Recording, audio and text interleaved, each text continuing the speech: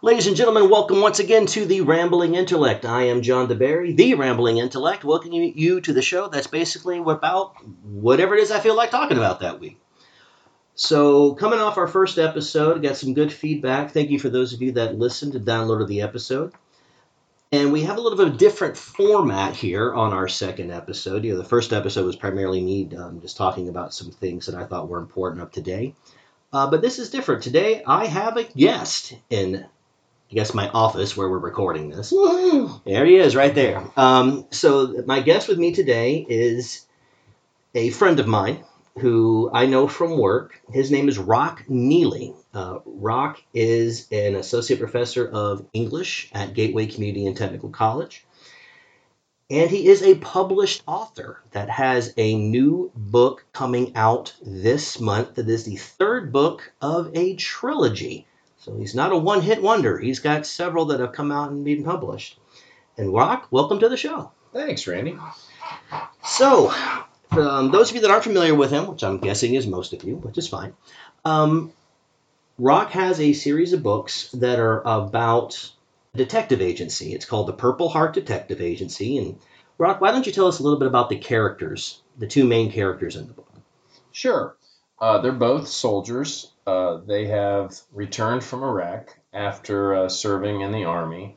They were both injured in the Second Battle of Fallujah. And the voice of the narrator is Clayton Grace. He is a soldier and now detective who's lost one leg. And the second character, his best friend, is Roddy O'Malley. And Roddy lost both legs.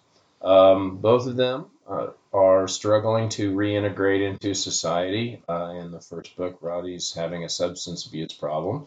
And Grace, while seeming to fit in better into society, is maybe actually fitting in worse because as we learn more as we go through the story, he's living in an apartment that has a sleeping bag on the floor and nothing else in the apartment. And, so his refusal almost to reintegrate into society is much more internalized, where, Roddy's enraged and kind of lashing out at the world. So we see Roddy's more, but Grace's might be a little bit more severe. I know one of the things that, and full disclosure to listeners, I've read about 75% of the first book. I wanted to get through the whole thing, but I got disrupted a couple of weeks ago because we bought a house and moved, and that held me back some. But I have read about 75% of the first book. Weak excuse. I know, I'm sorry. I have bought the second book, though. And Very good. Got the short story off Amazon, which we'll talk about in a second. And what I was really touched about in the first book, because I'm a vet myself, I was in the Marines, is you present the characters as they were friends that met in the military, went through basic together, then were in Iraq. And the way it seems like the partnership was formed is Roddy was on the verge of suicide and kind of just showed up at Clayton Grace's, and he basically just took him in and made him his partner. Right. So I think the line is, Roddy has lost both legs, and he has gone out to the desert and in Sonora and thought about killing himself, and instead drives to Clayton's house, and they meet in a parking lot. And Grace says, "Come on home, you can sleep on my couch." And Roddy says, "I fit on a love seat." Yeah, and then after that scene in the first book, is there like a 2-year jump, 1-year jump? Kind of a 1-year jump. Yeah, so there's a 1-year jump from that flashback episode where the two guys are barely making it.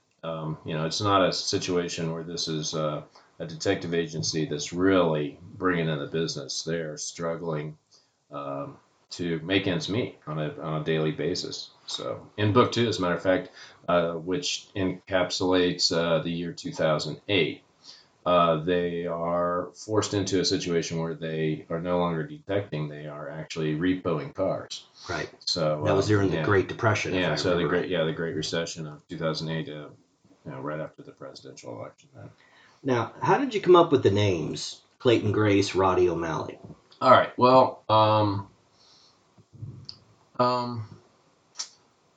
believe it or not, I read an article that somebody said that Americans liked their heroes to have a Puritan sort of background, although not to themselves be Puritans.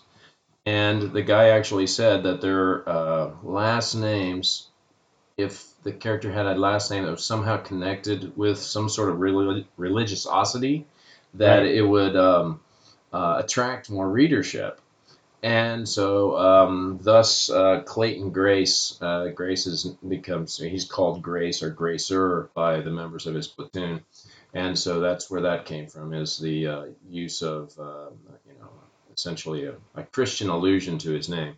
Roddy O'Malley, I wanted an Irish sort of common man. So so he's more of the common man. He's the one that says things exactly as he's thinking them. He has no filter, and he's the one that everybody always loves and makes. He's got all the great lines. He seems to kind of be the comic relief often. Yes, the first right. So he says in one of the scenes, "Wow," he says to Grace, "Wow, I never knew you were the brains of the outfit." So he didn't even realize that he's not the brains of the outfit until a scene where like Grace has to tell him what's going on. Right. And also an interesting parallel, at least from the first book, is it was my perception that Clayton's role, he's really the go out, talk to people, do the interviews, do the footwork, where Roddy is the tech guy. He's kind of presented, he can break into emails, he can hack things. Now, in your mind, did Roddy have those skills before he came on to the detective agency, or is it something he kind of found afterwards and then got good at?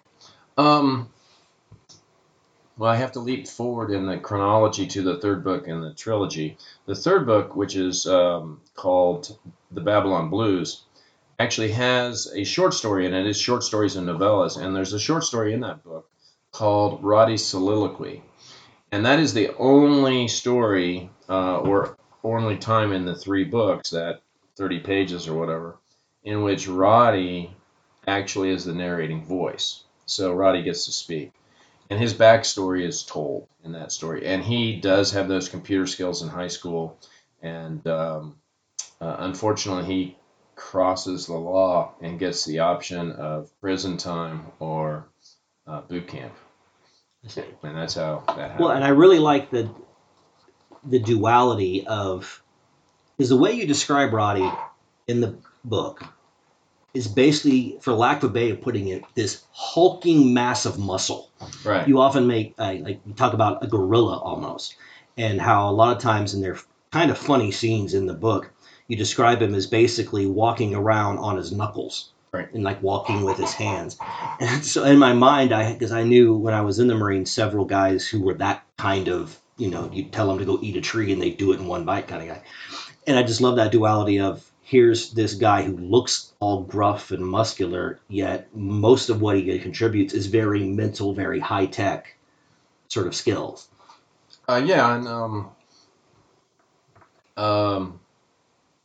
Roddy is very physical in his approach to life.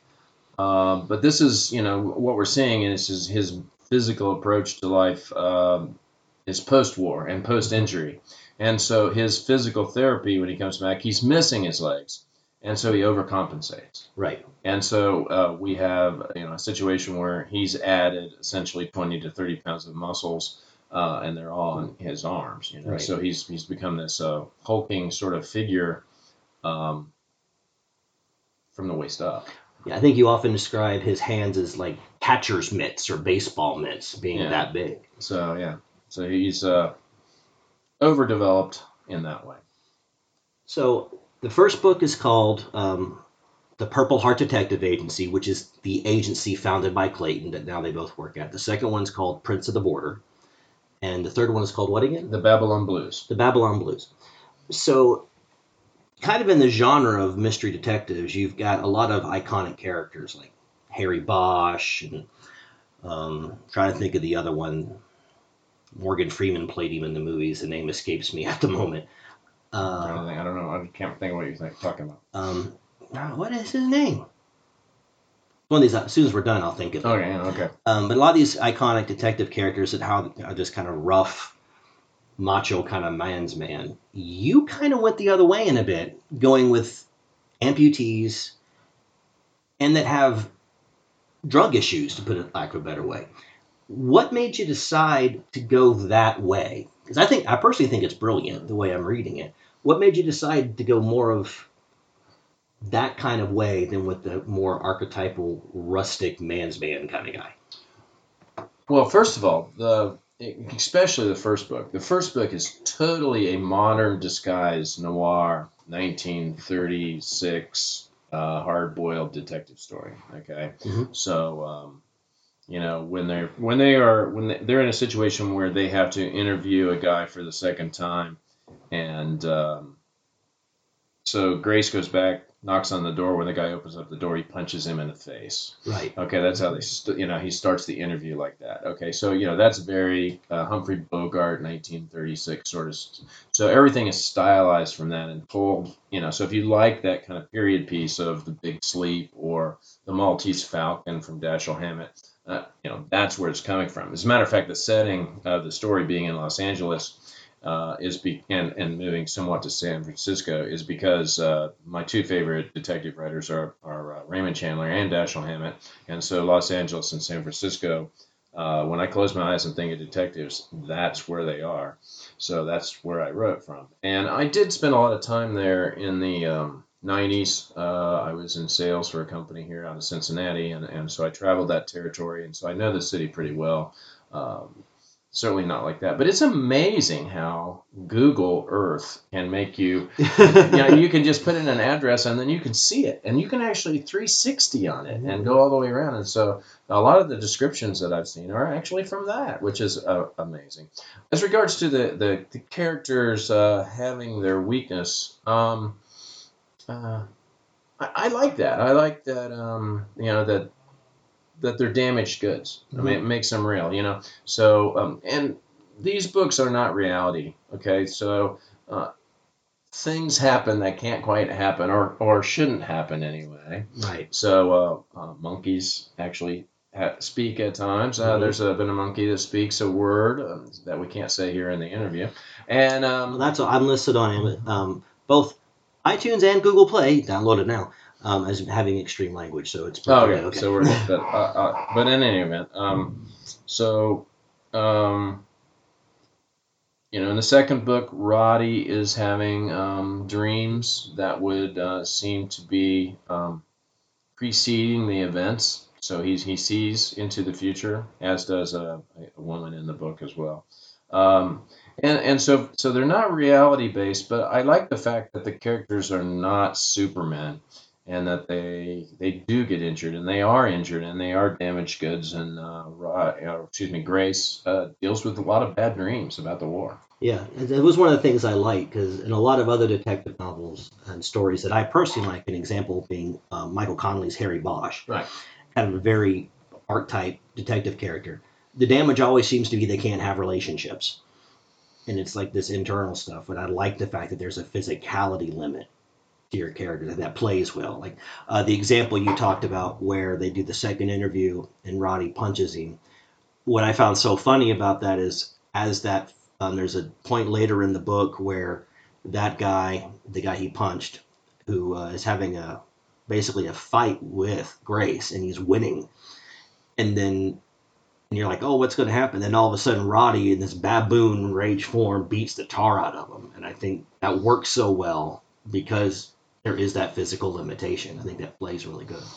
Yeah, and Roddy is, he is enraged at the world. He's the guy that's standing on the beach in the night, just shrieking at the heavens of, how could I lose my legs? I mean, right. Other people lose their legs, but I am the best soldier that anybody ever saw. I was the badass of all the badasses, and I'm the one that loses my legs. That's inconceivable and unacceptable. Right. And he still sees it as unacceptable. But that's his current situation. Yeah. But he also has a selflessness to him. Yes. Because I know in one of the scenes you point out in the first book is the scene where both Grace and Roddy are in boot camp, and one of the other guys in their platoon looks like he's about to crack.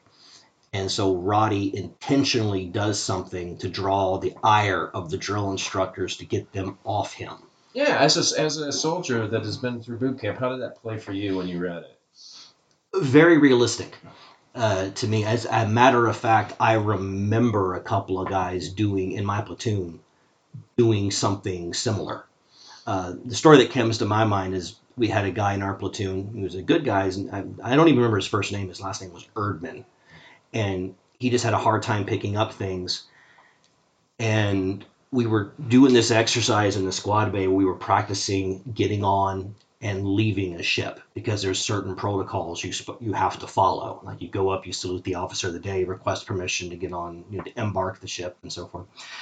And he couldn't quite get it right when we were practicing, and we knew he was going to get nailed. And one of the other guys who was a leader in the platoon, his name was Recruit Ford. I'll never forget this. He was up before Erdman, and I knew he had it down. Yet he got up in front of the drill instructor to practice, and he looks at him and goes, "Sir, Recruit Ford, request permission to get on the boat, sir." It was totally wrong. And of course, he makes him bend and thrust and is screaming at him. And then when Erdman come up and flubbed a bit, he just waved him off because he was so mad at Ford.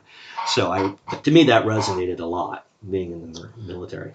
Yeah, and the kid who doesn't do well is a minor character throughout. His name's Fortune. So he's a skinny black kid from the Bronx or something like that doesn't have any future, so he ends up in the service but he's not really cut out to get there, and as we kind of learn through backstories later on, is that the platoon made a man of him, and so then he shows up later on in the stories, and he's a successful security guy for Katy Perry and places like that. He escorts people to the Universal Studios and things like that for concerts and all that sort of stuff. So let's jump back if we can to what caused the book to happen. So it was always on my bucket list to write a book to write a detective novel or a novel in general. And my sister introduced me to a guy named Robert Beatty. Robert was not a novelist, but a book author. He had written several nonfiction books, and the most notable of them was The Hunt for BTK, the Bind, Torture, Kill serial killer in Wichita, Kansas. And Robert's actually involved in the capture of the guy. So he serialized his book and sold it to the Wichita newspaper. They were publishing a chapter every Sunday. And BTK started responding to him by putting letters to Robert in the back of library books that people would find at the Wichita Public Library in the downtown branch and then other branches. And so they eventually put the entire book onto a website, the FBI did, and advertised it through the newspaper that the whole book was available online. And then they interviewed every single person whose IPS address ended up visiting that site. So if anybody that went to the site that had the book, the FBI knocked on your door later. Wow. And so that's how they caught BTK. So anyway, so I was editing for Robert, and one day he called me and said, "Hey, I put my father died, and I put my book on hold for a year." And I thought what he was calling to fire me. But he said that no, what we're going to do is we're going to change hats, and I'm going to edit for you for a year, and so we'll get you published. And so I said, wow, that's awesome. Thank you so much for the opportunity. And he said, I'll call you next Saturday, have a plot and a protagonist figured out. And no pressure there. No pressure there, So even though it was a lifetime goal, I had actually 7 days. And I got off the phone, and I teach at a community college. And at the time that I was doing that, this would have been 4 years ago, we had a lot of vets in our classrooms. I know you did, right? Yeah, so did I. And so I was trying to think of who should be the heroes. And I thought, well, it's got to be a veteran. It's got to be somebody that came back from this war, served the country, and is a hero, a true hero. Mm-hmm. And but then the country doesn't treat them right in return, and so they have to become a detective as a last resort. It's not their plan to become a private detective gumshoe, living hand to mouth, right? So that wasn't the plan. So anyway, and then this is all serendipity then happened. So I decided that, and I'm laying in bed surfing. Oh, before you go, spoilers. I think you're getting ready to talk about the thing that's a big plot device in the first. Oh well, Yeah, so I was just going to say that I saw a scene on a Nova special as I was flashing through channels, and it was a phantom limb pain patient who was experiencing phantom limb pain in an arm, and they used a mirror light box to have him put his arm up against it, and it reflected the image of his other arm where his right arm was missing, I guess. And they had a masseuse come out and massage his existing arm, which was reflected in the box as the missing arm, and he actually experienced relief. And I think I may have actually jumped out of bed and yelled "Eureka!" So that was it. That right then I knew. Oh, it's gonna be a soldier who's missing a limb, right? And so phantom limb pain then becomes a plot device. And because it's one of the pretty much the driving thing within the first book is a lot of research and stuff surrounding that. Which leads me to a question I was curious about. So you have the characters, idea for the character, they kind of come into being more through you seeing the phantom limb pain, and that helps you do the first book. You now go into the second book, and you don't, at least in my mind, you now don't have a plot device and the characters as tied together conceptually as they were in the first. The actual first book is two books. One of the books is in regular type, and the other one is in italics. And there is, there's a novella hidden within, right? And what was interesting, for instance, the first chapter in the first book was actually in the manuscript that I turned over to the to my editor the first time. It was chapter 4, and they had readers and the publisher and the editor, and they both came back and they said, "Whoa, that potential suicide scene with Roddy, that was moving," and so it became the lead, so it flipped the order a little bit. But since, there's two books in there, there's the case, the case of the missing magician, and there's the backstory of how they met in boot camp, the two guys, Grace and Roddy, and how they get injured. And so those two stories run tandem. And all I knew at the time that I started was that I wanted the climax of both stories to happen in chapters that were next to each other. Right. Okay. So then I re-engineered backwards to make that happen in the book, so that so the chapters are spaced, so that the climax to the detective story and the climax to the war story happen essentially for the reader simultaneously. Gotcha. Okay. So that was how that was engineered. So that's the first book. The second book, okay, so this is one where Eric probably owes me a beer, my publisher. And the second one again, The Prince of the Borders. The Prince of the Border is the second book, and so it came out in April of 2016, so roughly, 16 months ago. And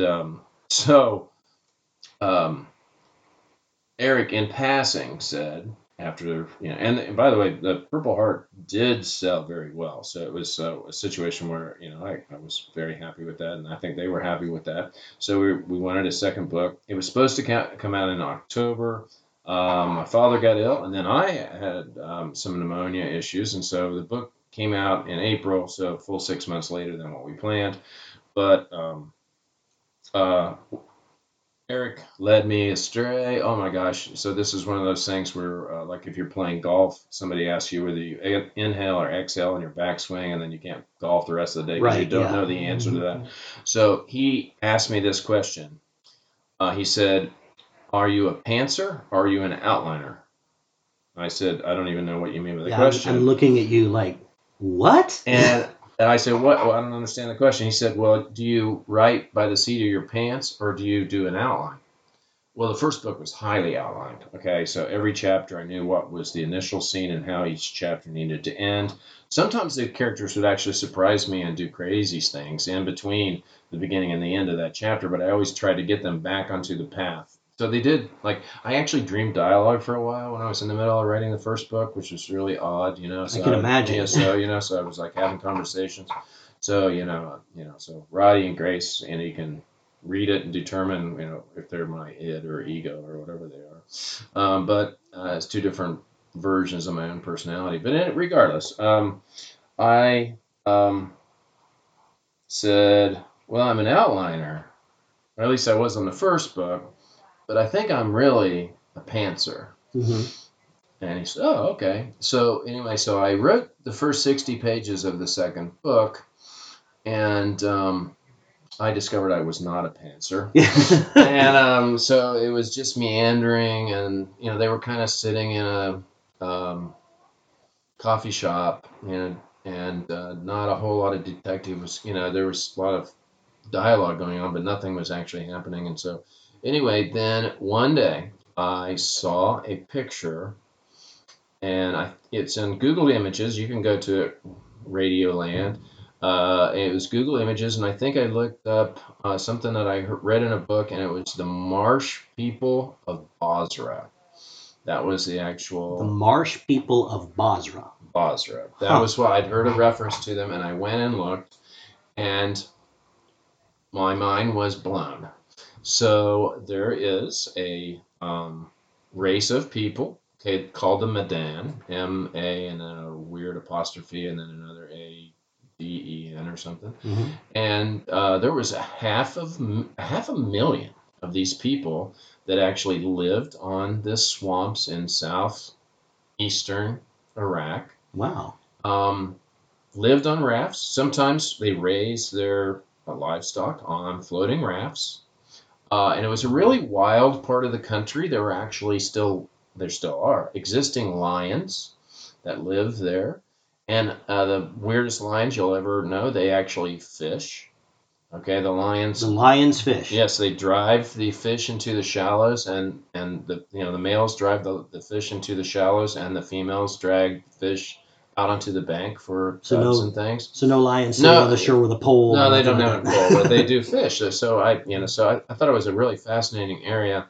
And so since I knew I was going to have to throw away those 60 pages of Roddy and Grace drinking tea, I decided that the book would encompass at least Grace going back to Iraq, where he'd sworn he would never go back because he lost a leg there, right? Right.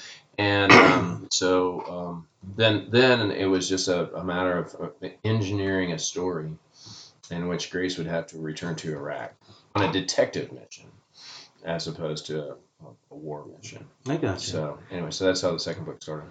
So based on a picture. I saw a picture and I said, okay. So what attracts you, like when you're looking for ideas for the book? Is you have the first, the second, and the third one. How do you know when you found a plot mechanism? Like, what attracts you to a plot mechanism? Wow, I wish I knew that. I think I'm a movie buff, and I know you are too. I think I want something that projects me to a place that I've never been before.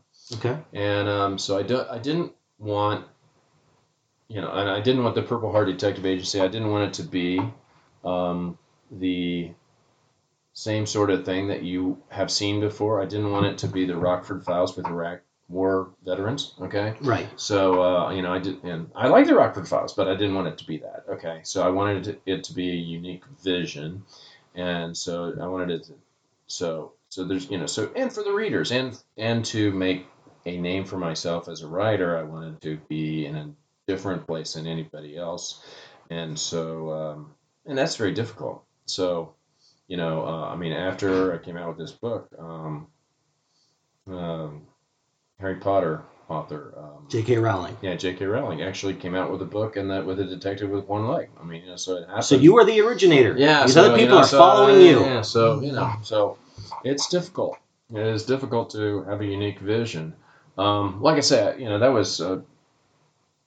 I don't know exactly how to tell you where those ideas come from. Sometimes you just feel like you're a conduit almost, right? So here's one thing, really weird thing that happened in the second book. So I have a scene, and without spoiler alert, I have a scene in which the guys are in a vehicle, a French army vehicle, and they're traveling somewhere between Abu Ghraib and Nasiriyah, and they get stopped at a checkpoint. Okay. Yeah. And there's a woman in the back of the vehicle. And so they don't want actually to expose her to danger, so they don't want to have to open the vehicle. But the guy's raising, a crazy Arab guy with a AK-47 is waving it around saying, "Open the vehicle or else." And so they feel like they got to open up the back door and show the woman that's back there. And so anyway, so I'm typing the scene. It's like maybe a Friday afternoon, and I'm home and I'm working on a book. And anyway, so I'm by myself. I write this scene, and I have the guy open the door. And the Arab with the AK-47, all of a sudden these lines are coming out of my fingertips. He throws himself to the ground and says, "The Black Queen has returned." I did not have that in anything that I had written. So no idea where that came from. And so I stopped and I got up and I went and got something to drink, and I came back and looked at it and I said, "Well, I wonder if there's a Black Queen of Iraq." Mm-hmm. And you know what? The Black Queen of Iraq was named Queen Pujab or something like that. Mm-hmm. And hers was the only tomb never discovered by tomb raiders. And so all of her belongings are in a museum under the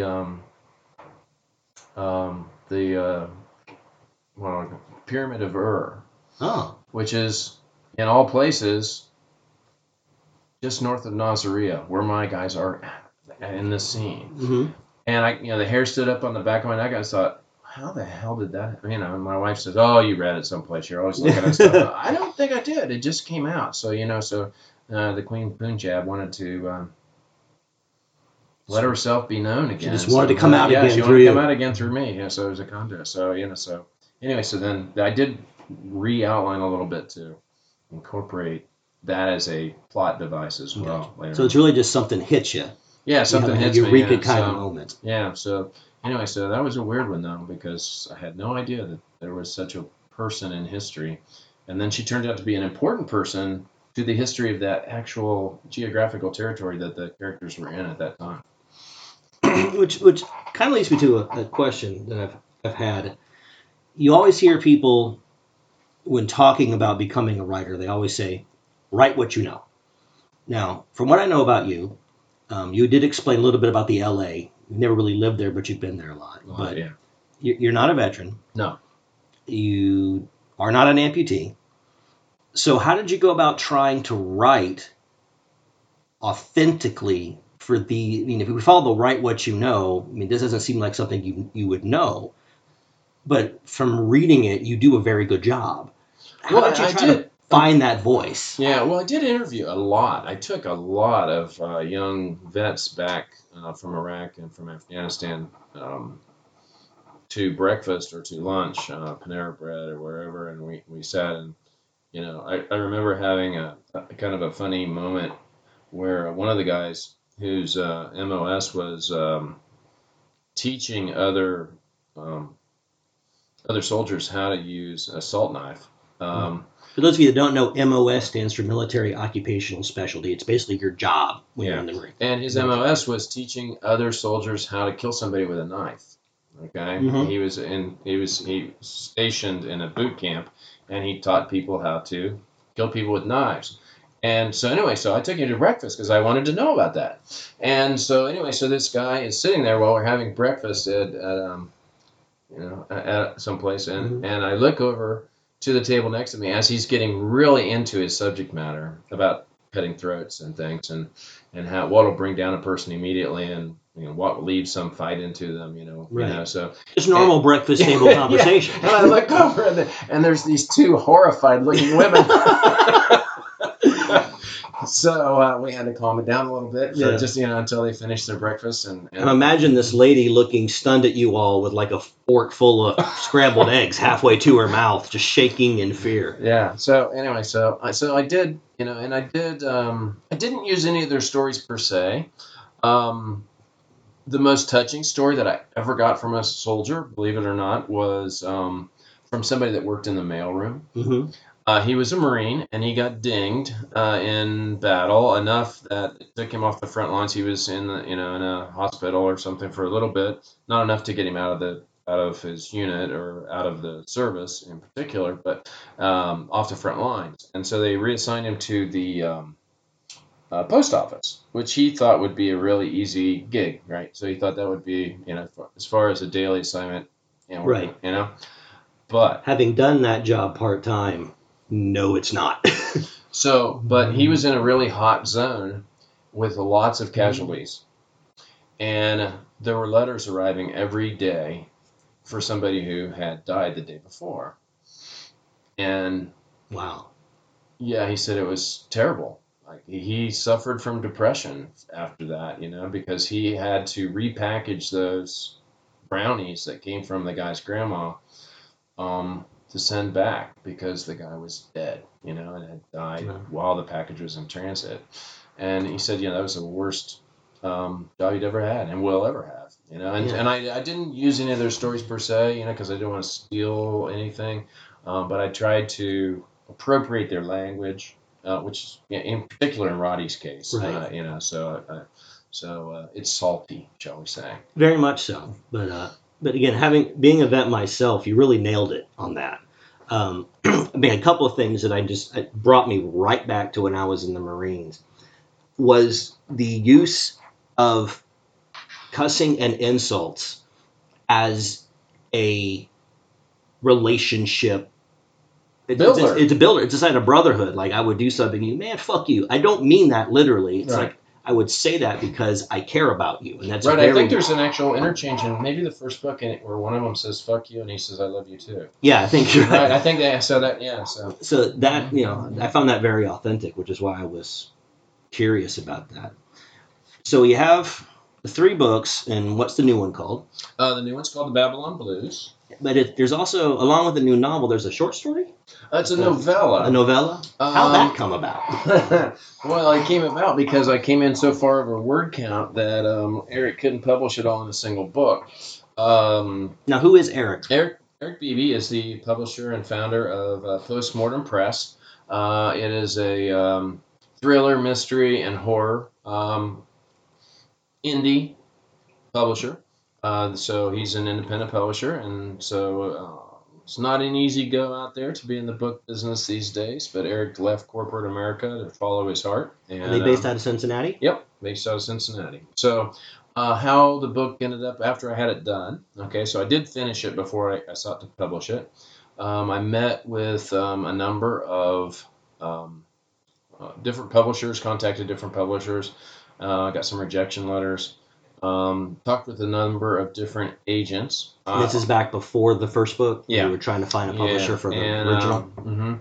And I discovered all the agents, at least that I talked to, were all frustrated writers. One of them said, I love the book. All we got to do is change all the characters to become women, and it's very sellable. I said, I love the book. We just have to change everything about it. Yeah. So I said, no, I'm not doing that. And then another person said, love the book. All we got to do is in the 2 stories, in the first book, the war story and the detective story, all we got to do is make Roddy and Grace get crazier and crazier as they go until by the end, we're no longer sure whether what's happening is in their own minds or is actually really happening. We just have to blur reality and madness by the end of the book. So completely take it away from a gumshoe detective story and make it a psychological thriller. Yeah, right. And But they love the book. Yeah, and I said, that would be a great book. You should write that. Yeah. It's not this book. So anyway, and I'm small enough as a writer, as far as the number of copies and stuff that I sell, that it didn't really make sense to have an agent, give away 15%. And I'm not sure anybody would want to work for 15% of what I bring in right now. As my wife says, keep your day job. But anyway, I don't remember what the question was at this stage. The question was, how did you wind up with this novella? Oh, yes. Okay. So the third book and the novella at the same time. Okay. So, there was still, and there will be more Roddy and Grace down the road. Although I think the next thing I'll do will be something different. Just to give myself a fresh view rather than a fourth detective Purple Heart detective series story. But in any event, so I sat down. Oh, well, this is a huge conceit right here at the outset. So one of my favorite books is an Ernest Hemingway, and it's the stories that Charles Scribner and Sons put together to form a short story book called The Nick Baker Stories, and they weren't. I'm probably getting that name wrong. Nick Adams Stories, excuse me. Nick Baker is the guitarist playing at my grand opening next week. So okay. Wrong guy. The Nick Adams Stories. Anyway, Hemingway wrote these stories over the course of his life in maybe 5 different volumes of short stories, and so there might only be 2 of those stories in each of his collections. And then somebody noticed over time that those stories were told from the time that Nick Adams was maybe 12 until he was in his 40s, and they actually have a story arc to them. And so then they took those stories out of the individual albums that they were in eventually and collected them in a single book. And so they were written individually, but they could be read as a book. Okay, so right. I love that concept. And so, and other people have done similar sort of things. Laurie King has done a similar thing with, I think it's called Mary Russell's War. She writes Mary Russell is her protagonist. Mary Russell in the book is married to Sherlock Holmes. Okay, and so she did a similar sort of thing where she has short stories that work together that way. In any event, so I decided to write a series, a third book to the detective series in which they're short stories, and when they get beyond maybe 40 or 50 pages, they no longer a short story. They're, by definition, they're kind of a novella. Right. So, which is just Italian for short novel. So in any event, I outlined. Remember, I'm an outliner now. Right. I've determined that. So I outlined the story arc. Okay. And by the time I finished all the stories, I was way over word count. Okay, what Eric could publish in a book. Right. So we kept one story out for maybe an anthology down the road, a story called Windfalls. Then there's 2 stories that are out on the web right now as a free download. Those are called Friends with Benefits and Fiends with Benefits. Which, side note, if you look it up on Amazon and you get it for free, the title of it will say Friends/Fiends with Benefits. That's the way the title will appear. I got it last night, so that's how I know it. Yeah, so you can go to my Amazon page, Rock Nelly. Just type that in on your search, Neely, Neelly, 2 E's, 2 L's, and then you can go there and get the free download from there. It came out 2 days ago, and was number 1 on Amazon, so that was nice. So, and it was by the end of the day, Lisa Scottolini, who is a pretty famous author of mysteries, had passed me by. So I was never finished day 1 at number 2, but I passed her back on day 2. So I don't know where but not in book sales, but in the category of the short fiction, at least at this stage. So did the short stories themselves, did they come out of like ideas trying to write the third book that just didn't pan out, so you took them a different way, or were they original thoughts? Well, they were original thoughts. Some of them might have been just based on a snippet of a line, like something that I thought Roddy should have a chance to say, so something like that.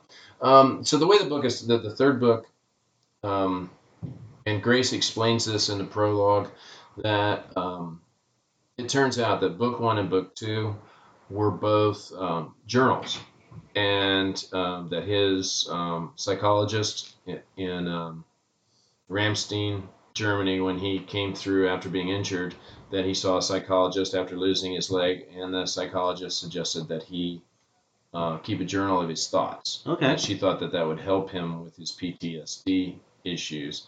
And so he finds himself struggling to write these thoughts down because he doesn't have an audience. And he doesn't know who he's actually writing to. And so he determines that it will be his brother, who he's estranged from. He hasn't seen for 17 years. And so he's writing to his brother. So anyway, so the first 2 books, and we just know, those are those journals.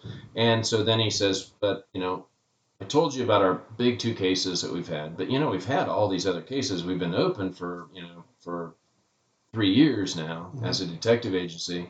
And sometimes the cases only last a day or... Now, when you say third book, do you mean the third novel or the... Okay, so it's not a novel. I mean, it's all short stories. Okay, right. So there's the 3 books about the Purple Heart Detective Agency that are novels. No, okay, you got it wrong. Totally wrong. Okay, Purple Heart Detective Agency is book 1. It's a novel. Prince of the Border is book 2. It's a novel. Book 3 is called The Babylon Blues. Right. And it is all short stories. All short stories. Okay. And so these are cases. So there's a dozen. So, they are spaced throughout the book with 1-page vignettes of Roddy and Grace sitting in the back of a van on a stakeout. Oh, okay. Okay, so there's like 12 stories, and then like 11 of these 1-page vignettes in which the conversations that 2 guys who know each other really well might have at 3 o'clock in the morning, sit in the back of a van after being there for 9 hours. Yeah, gotcha. Yeah, so reminds me, Jim. One of my favorite authors is a guy named Jim Butcher. A lot of people know him because he does the Harry Dresden series, and one of his books in the Dresden world that's not a Dresden novel is a book very similar to that called Side Jobs, which is a bunch of just little short stories from different characters. Yeah, right. That Dresden very similar world. Concept. Yeah, yeah. So anyway, they're all short cases. And I ended up way over word count, and so we stripped the largest of the novellas out, a 53-page story called A Brand New Me, and published that separately. So 2 books actually came out yesterday, and 2 days ago they came out in electronic format on Amazon, and now they are out and available for shipping in paper form. And I think we have 8 signings right now for different, meet and greet and selling the book set up around, and over the next 6 weeks or so, we have 8 different signings set up, and it'll probably end up being about 10. So now, you've had these characters from page 1, book 1 to now. How would you say they've developed, or how is writing for them developed over these different works? Roddy's changed more. So he has a relationship now. He's actually seeing a woman named Karen, and so he has the relationship. Grace is the guy that has his heart on his sleeve always, and he always falls for the client. Right. And so so kind of the pattern for the books is for Grace is going to get his heart stomped flat, sort of thing. So there's that pattern. I did want to change up the third book a little bit, and so I could give myself, like I say, breathing room to do something else for a year as I write a 4th book, but it won't be in this series. So the third book is a little bit different as far as the relationship, but he does fall for a gal, and it's probably not going to work out, So anyway, so all three books have the same Gotcha. Yeah. I'm romantic. kind of seeing that in the first Yeah. book where I'm at. Yeah. So the romantic arc is going to be the same for him in foreseeable future. Yeah. So I'd like to take you back a bit because you essentially had an idea, wrote a book without an agent, with no pre-publisher, and found a publisher and got it published. Mm-hmm. And that's the dream of a lot of writers. Right. So I'd like to kind of take you back a bit till before you got that publishing deal. Okay. And talk about what that was like. Like, how tough is it to really write a book, to put the effort into it, knowing you have no publisher for this? Well, I guess I wouldn't write a book if I was out there, unless you can't not write a book. Right. The story kind of needs to come out. Yeah, I mean, if you're a writer, I've written always. I've always, so from 7th grade or whatever. As a matter of fact, the book cover is painted by a good friend of mine. The new book of the Babylon Blues is painted. The cover is painted by a good friend of mine, Vaughn Pounds. And when Vaughn and I were in 8th grade, probably 13 years old or 14 years old, we were walking home from school, and I remember asking him what he wanted to be when he grew up, and he said he wanted to be an artist, and I said I want to be a writer. And so then he paints my book cover 40 years later. So it took a long time, but we got her done. It was destiny. Yeah, so it took a long time. So I think if you're a writer, and you gotta, this is not my first novel, by the way. Okay, the Purple Heart Detective Agency is not my first book. There are 2 more that I've written before that are sitting. I think one's in a case in the garage, and one of them is in the hall closet on the top shelf. So they're not very good. Okay, so I'm trying to think what the second one title. Oh yeah, the title of the second one is a good title, but not a very good book. It's called The Crybaby Blues, and it takes place with an FBI agent in the days right after the Pentagon is nearly destroyed by a plane on 9/11. Gotcha. Okay? Yeah. And people are reeling, and so. And basically, somebody gives him, the advice, quit being a crybaby. So it happened, and we got to get over it and stand up and wipe off your nose and wipe the blood off your nose and get back and do what the FBI's got to do. So it's kind of like, look, if you have this story, just write it. Write it. If you have the story you want to tell, just write it and don't think about that. Right. And then what I did after here's the process that I went through. Okay. So I went and I read some articles in Writers Digest magazine about how to do a pitch. And essentially, it tells you and this is, is you need an elevator presentation, they have, like 3 minutes, I think. Yeah. So, how can you, even shorter than that, you got to have the elevator presentation is, make your presentation on the floors between, from the time the doors close to the doors open on the next thing. So get it that short. And then from there, you work on your 3-minute pitch. And your elevator pitch kind of has to be, I think mine was, this book is the X-Files meets, what was it called? Now I've forgotten the word. What was the military? It was a military movie. The Locker, no. The Hurt Locker? Hurt Locker. Okay. Oh yeah, so that was the pitch. I'm sorry, I forgot the term. That's all right. So it was the X-Files meets the Hurt Locker. That was my elevator pitch. And then the next, 2 guys comes back injured, PTSD, started detective agency. That was pretty much the elevator pitch. And then then you can go into some stuff. And so after I practiced that pitch thing a little bit into the mirror at home, I started attending writers' conferences. And so at these writer conferences, a lot of times there'll be either agents there or publishers, and you can pay to pitch them. So you might pay $20 to get 20 minutes of their time. Okay, that sort of thing. And then, so basically, you're paying them to pitch them, And they basically get all this money for saying, I would assume, no most of the time. Most of the time, yeah, most of the time.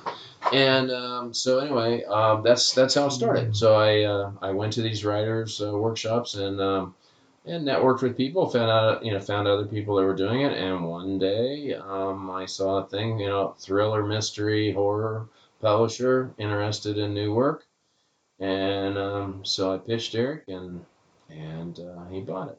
So Where'd you find that ad at? Was it in a writer's magazine or?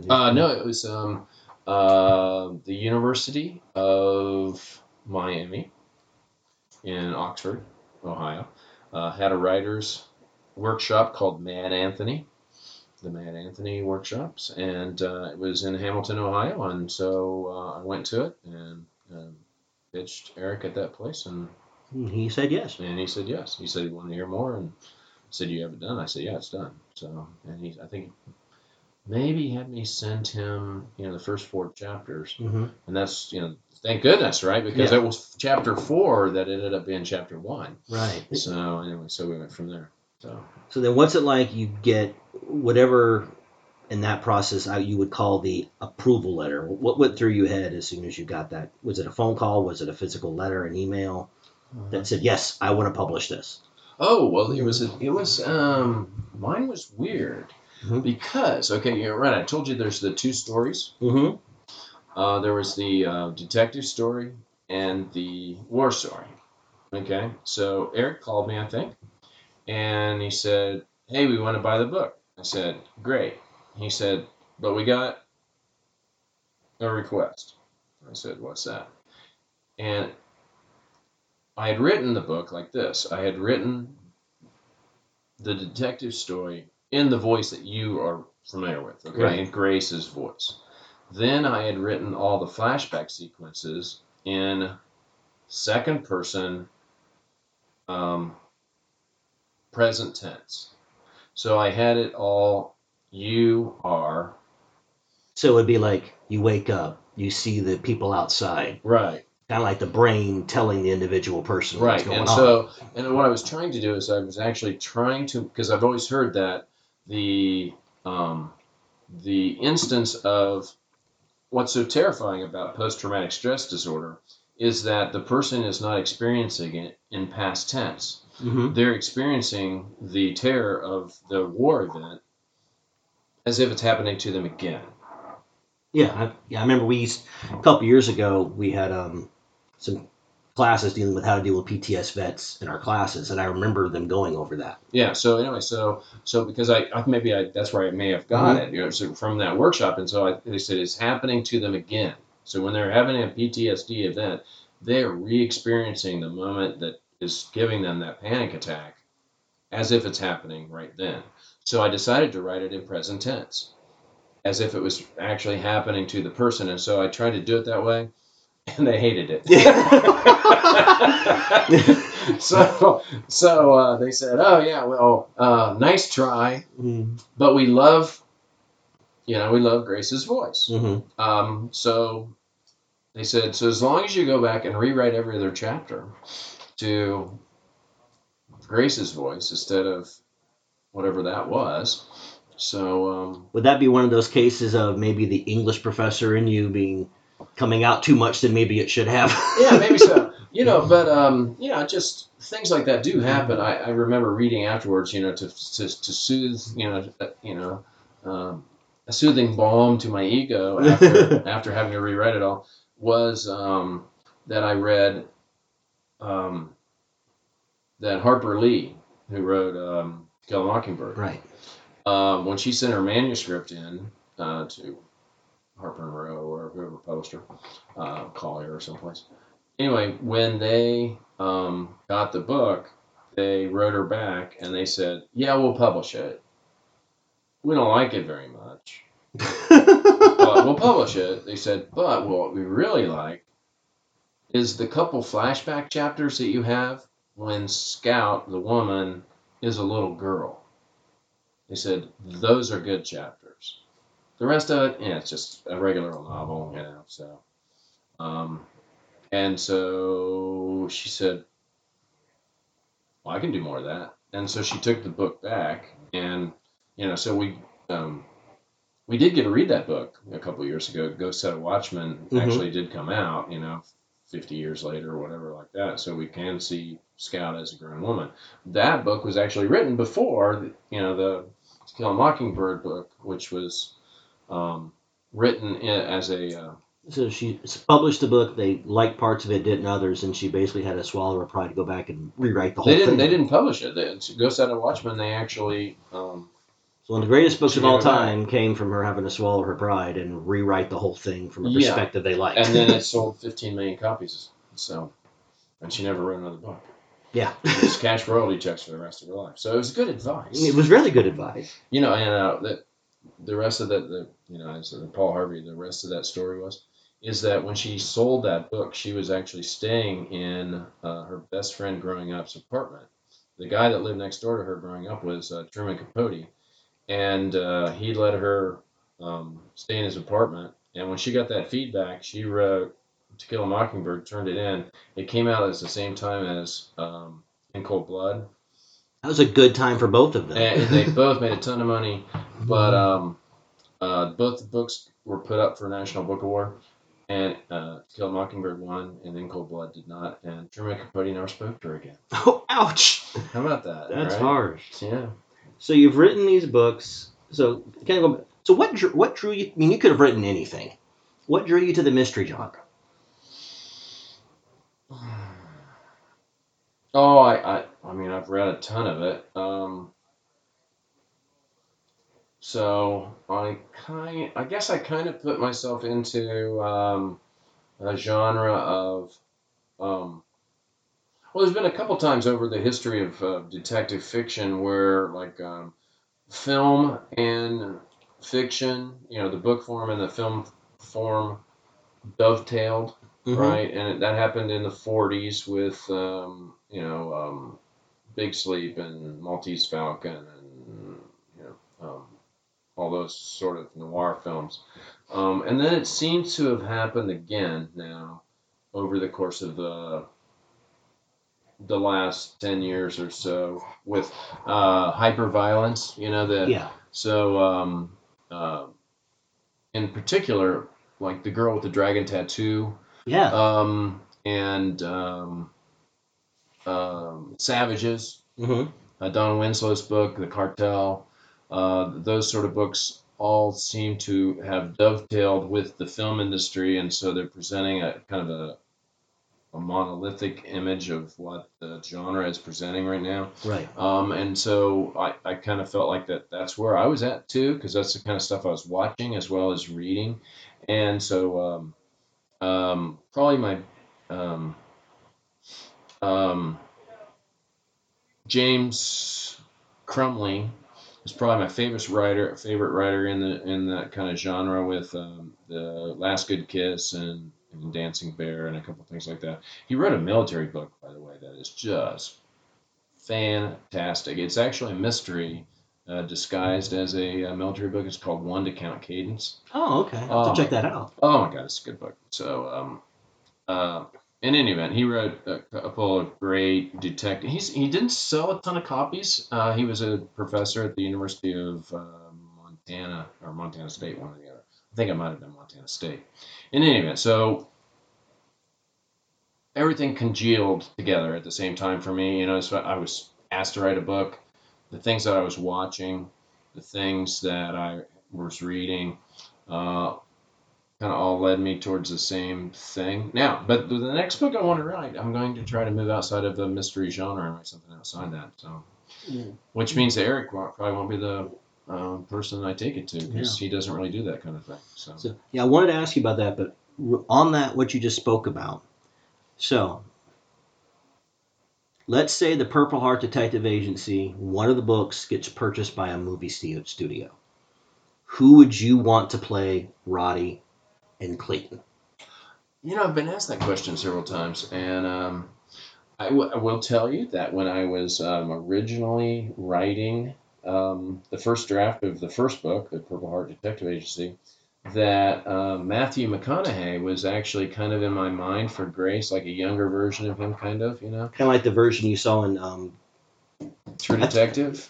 Or From A Time to Kill, his first movie. Yeah, right, that sort of thing. So, in any event, and then during the writing of that book, then HBO announced that he was starring with Woody Harrelson in True Detective, and I was heartbroken. How could he do that to me? Anyway, and since then, 4 years have passed, and so I think he's a little old to be these guys anyway at this stage. So, James McAvoy. Okay. You know who I'm talking about? He was in Wanted and he played X. Dr. Charles Xavier in the new X-Men. X-Men. Yeah. And he most recently played a turncoat sort of double agent in Atomic Blonde. Right. So you kind of see him as Clayton. Yeah, so he'd be good as Clayton Grace. And maybe the Thor character guy, I don't know his name. Oh, Chris Hemsworth? Chris Hemsworth, yeah. He would be a good Roddy. I think you'd have to CGA, his legs away. But if you make him he would be an interesting looking guy, don't you think, if you gave him a flat top and made his hair black? Yeah, I'm thinking Thor in a wheelchair. Yeah, right. Thor, but no blonde hair. Right. His blonde hair has to go away. He's got the right physique for that role. That would be his Oscar shot, right? Because he would be playing a serious role. And oh my God, the Academy loves invalids, right? So he's a guy in a wheelchair. It's like that scene in the movie Tropic Thunder where they're talking about how you got to play some kind of role like that. So yeah, I thought about that. The role of Angie in the first movie. She's the most beautiful woman he's ever seen. So blonde bombshell. So Charlize Theron maybe or something. Yeah, I was thinking Blake Lively. Yeah, Blake Lively would work. Yeah, so there's several persons in that role. But there is a craziness to her. That she jumps around, she's skitterish, Yeah. If that's a word, I'm not sure. We'll make it a word. We'll make it a word, wordsmith it. And then in the next book, Grace is dating a woman who's African American attorney, and again, she has really short hair. Just barely has any hair at all. So I'm not exactly sure what actress would be perfect for that role. So again, the ex-one that played Storm, what's her name? Halle Berry. Halle Berry. But see, again, a little old for that part now, so I'm not sure who would be perfect for that. But, well, when they come calling, we can go there. So you say you're going to try something else for the next book, or the next writing, whatever you do. Do you have any ideas for that next? You're going to go back and take, by your admission, your 2 bad books and try to make them better? Or I thought about doing, not the one. I don't think the one is ever even savable one. I don't know the title of that one. It was, and that was one where I totally did not really know what I did not know. And, so when you say write about what you know, so these books, my wife is amazed that I can ever get on an airplane, because I've Googled so many things that are so socially unacceptable. So you're probably on a watch list somewhere. So because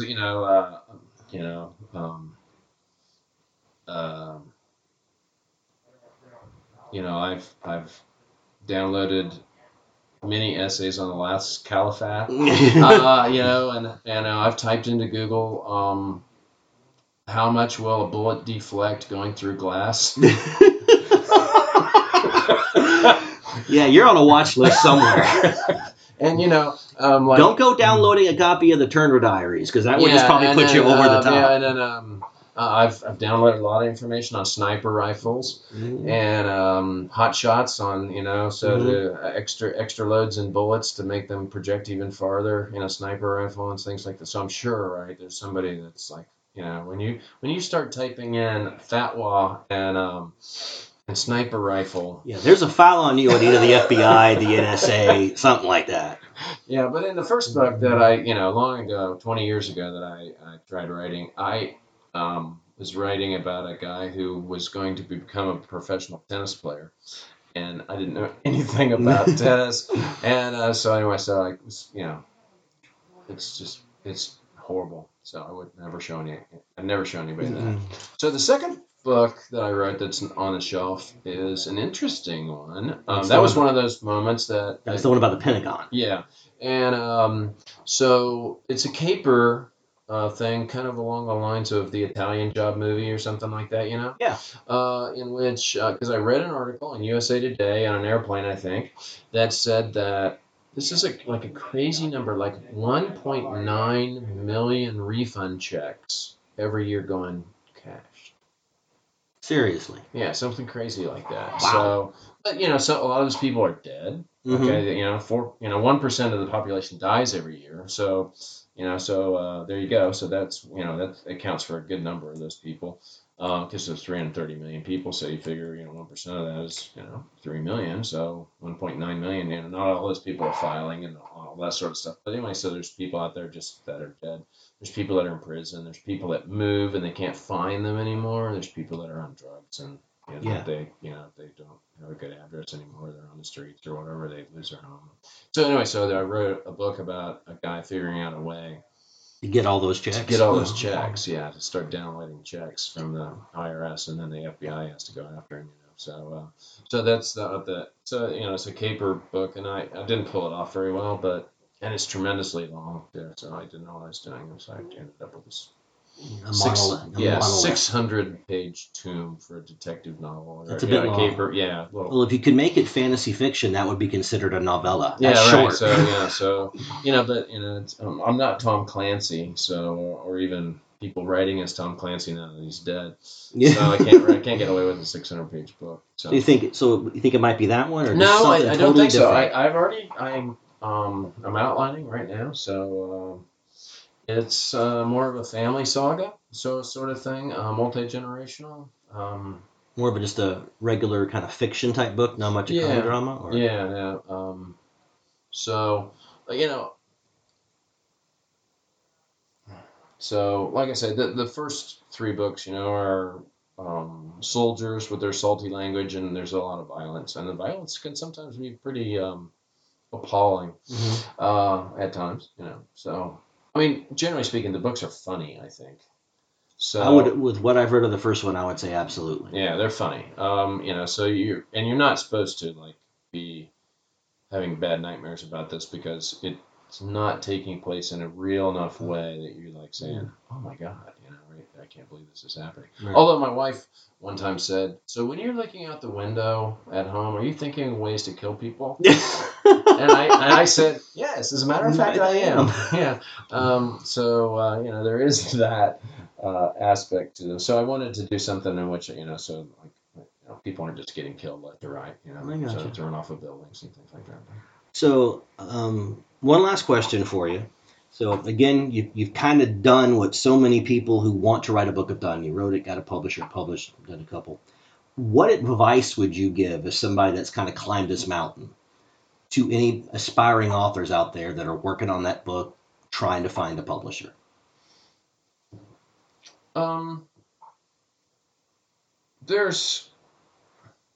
It's really interesting because there is a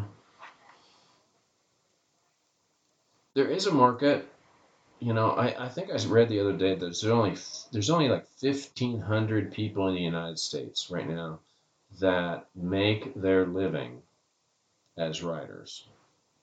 Their full-time living as novelists, so it's most people do have a different job. This is not going to probably, unless you just hit the lottery, right? Because there's 330 million people in the country and 1,500 people are doing it. So what's 1% of that is 3.3. So what is 1,500? There's a lot of zeros out there on your percentages. Okay. Yeah. So I saw this statistic yesterday. So 200,000 titles will be published this year. 200,000 titles. 200,000 titles. Random House publishes 1,000 titles a month. That is very surprising to me. I wouldn't think that. 1,000 a month. 1,000 a month. But imagine trying to make a go of it as a young author, or a newly published author with a big publishing house like Random House, how are you going to get people's attention, right? If they're putting out a catalog every year every month with 1,000 titles in it, right? Right. So, the good news is that you can self-publish if you need to go that direction. There are a lot of editing services. I actually have been seeing a commercial on television, which I was kind of surprised that they actually advertise about how you can get your novel published or your book published. So there's that. But there are a lot of presses out there. There's a lot of small indie places. You're not probably going to get rich doing it. So I've made money, but not a lot of money. So, but you've enjoyed it. Yeah. Oh, yeah. And it's, it's So I get it. it's been cool. This has been a cool experience for me. Thank you very much for not this. a problem. It's fun to talk about the book. And I did a National Public Radio sort of broadcasting in Kansas, at the University of Kansas, one time on the radio before. And I'm going to be doing another one, I think, next week, Wednesday. So I have, but things have happened. Like I've got to, participate in Books by the Banks, Cincinnati's largest book show, a couple times. I've, he told me a funny story once. He went to, correct me, you were doing some kind of book show. Maybe it was Books on the Banks, and it was all horror. Oh, no, I went to, it wasn't Books by the Banks, but I did, yeah. So my publishing house, invited me, because I'm from Kansas, to attend, I don't know, it's like Frightmare, but I don't know what the Kansas City version of that. But since I was from Kansas, they invited me to go. And so I was sitting at a table signing my detective books, and the table next to us was doing, for $40, they would put a knife coming out of the side of your head. so you could walk around the convention hall for the next 3 days. So you have all this horror stuff, and here you are with your detective book. Yeah, so I had my stack of detective books, and people were just looking at me like I was, So it kind of sounds like, if you're an aspiring author and you enjoy writing, just write. Yeah. And look, and don't let it get you down. Yeah. And like I say, so you can't, if you're writing about, because you think this is the ticket to becoming rich, that's probably not that should not be your motivation. Right. Your motivation should be that you want to produce a book. So the bucket list is that you wanted to write a novel, or that you wanted to write a short story, you wanted to write a memoir, and you think you have a story to share with people in that. So, and the other thing is that, man, I've got to meet so many people, by going to writing conferences and book signings and different things, So I got to meet Gillian Flynn, she was a person. She was a person that was laid off from her job in New York City and didn't have a job, and her husband said, "Well, you need to do something." So write a book. So she went down to the basement with a laptop and wrote a book. And, did pretty well. Yeah. Right? Gone Girl, correct? Yeah, Gone Girl. She told me that she had a sign above her basement door, because she's got 2 little kids. Mm-hmm. And the sign above her basement door says, "Leave the crazy down here." That's funny. So, Rock, thank you so much for giving your time and coming in today to chat with me and our listeners. I appreciate it. So, one last time. So, the first book is The Purple Heart Detective Agency. Right. The second book is Prince of the Borders. And the third book is Babylon Blues. The Babylon Blues. The Babylon Blues. And there is a novella then that accompanies the Babylon Blues, although they're sold separately on Amazon, I think, and that's called A Brand New Me. Brand new. Now, I know they're available from Amazon, Amazon.com. It's ROCKNEELLY. Mm-hmm. From any place else, Barnes and Noble or any other bookstore? Joseph Beth is going to be carrying the book. Today, I dropped off books at Roebling Point Bookstore here in Covington. In case you're wondering, today we're recording this on September 13th. Oh, yes, I should have said that. So that's okay. 2017. 2017, yes. Yeah, so the book came out in paper form just yesterday. So Babylon Blues did. So I have a release party on next week Wednesday at Braxton Brewery, and then Saturday at the Trinity Gastropub in Westchester. The following week, I have 2 events here in Northern Kentucky with Barnes & Noble. And then after that, I'll have, let's see, October 7th, I'm in my hometown of Hutchinson, Kansas at Blue Word Books. And October 9th at Watermark Books. So Books by the Banks, if you've never been, is a great event. Cincinnati's premier book extravaganza. Lots of writers there, like 140. Yeah, I've never been able to make. I've always had something I've had to do when that's in there, but I want to make. Yeah, it's amazing event, and just tons of people that you want to have had a chance to meet. It's like kind of a mini Comic-Con for for book nerds. And that sort of event is on October, I think, 28th, 10 to 4 at the Duke Energy Center. Awesome. Well, again, thank you very much for coming. We appreciate it. So those of you out there, go check it out. They're good books, I promise. I'm not that much of a reader. I have dyslexia, so it's hard for me to read a book, and I'm devouring this thing. Well, thanks a lot for that. And yeah, so if you want to try out one of the stories and see, like I said, there is free downloads available on Amazon with Friends with Benefits and Fiends with Benefits. So you can get those and check them out and see the writing style, and you can see Roddy and Grace in their interactions. Somebody told me one time that the books are mystery stories. No, they said they're guy relationship stories disguised as detective books. That's a great note to end on there. Guy relationship stories disguised as detective books. So again, Rocks, thank you all for coming in, and thank you all for listening. Again, The Rambling Intellect, available on both iTunes and Google Play. And if you like what you're hearing, like the stories we tell, please give us a nice review, give us a thumbs up, give us 5 stars, whatever it is. Maybe I can eventually crack into the upper echelons of their page and get some more listeners. And please refer them to other people. Again, let's make this trend. Yes, please. And what is you have a website as well, Rock? Yeah, it's a WordPress. Rock Nelly at WordPress.com, I think. So, so visit my author page if you want on Facebook. So Rock Nelly author. So that would be a good place to as well to see where future signings are coming up. Awesome. Again, thank you for coming in.